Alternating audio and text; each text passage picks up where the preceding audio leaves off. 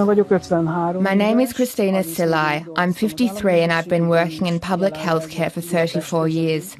I'm currently the manager of a retirement home in a town outside Budapest. On March 1st, I was at work trying all day long to hold back the tears.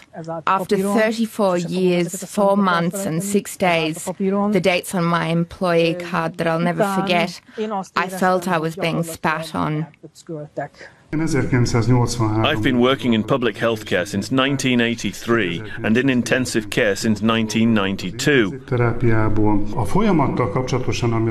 All I can say is, this has to be the biggest slap in the face we've had since the fall of communism. Up to March, Christina Silai was working in A&E and Gabor Sebestyén in intensive care. Then, at the peak of the pandemic's third wave in Hungary, medical workers had their public employee status removed. The government said the new law was to improve the efficiency and flexibility of the chronically underfunded healthcare system. But the reforms mean it is now easier to fire nurses and healthcare assistants, and they can be relocated anywhere in the country for up to 2 years. What the legislation did not include was a pay raise. The country's healthcare workers faced an agonizing choice: to accept the new conditions or quit. And if they talk to the media, they risk losing their job. The 2 staff we met spoke to us only on the condition that we would not show where they work. We just couldn't believe that the government would dare to impose this law on us at such a point in time. Nobody had imagined that. The first negative thing I noticed was the lack of discussion before the law was passed. Shoving a new contract in front of someone without consulting them beforehand isn't fair in my eyes.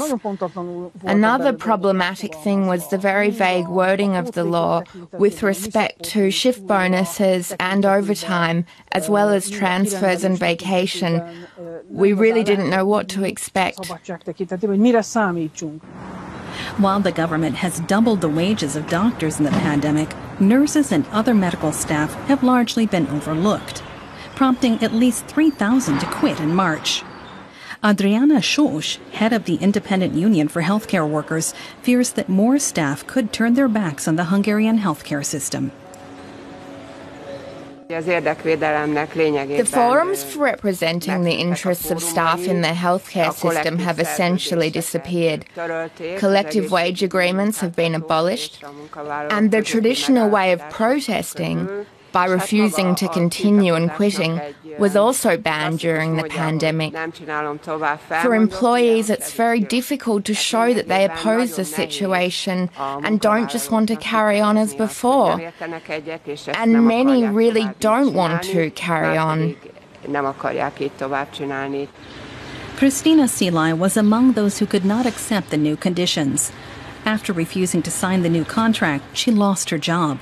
But that couldn't dampen her urge to help others. By the time I left the public health sector, I was in really bad shape, physically and mentally. So I think that quitting was a good decision. But that was a couple of months ago, and a lot has happened since. I wanted to have my old job back, but as an independent contractor. But this wasn't allowed. However, the idea of doing nothing with this pandemic still going on was something I couldn't reconcile with my conscience. The situation has been really bad since then. So now I work as a volunteer in a COVID unit in Budapest. Gabor Sebestyén did decide to sign the new contract, although he too is critical of the conditions.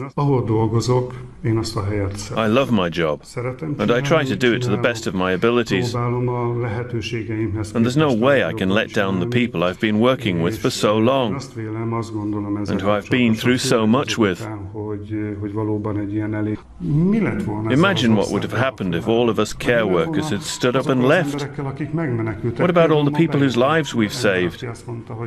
Just today, a man came in and said, "Thank you, you're wonderful." And that's all I need to hear.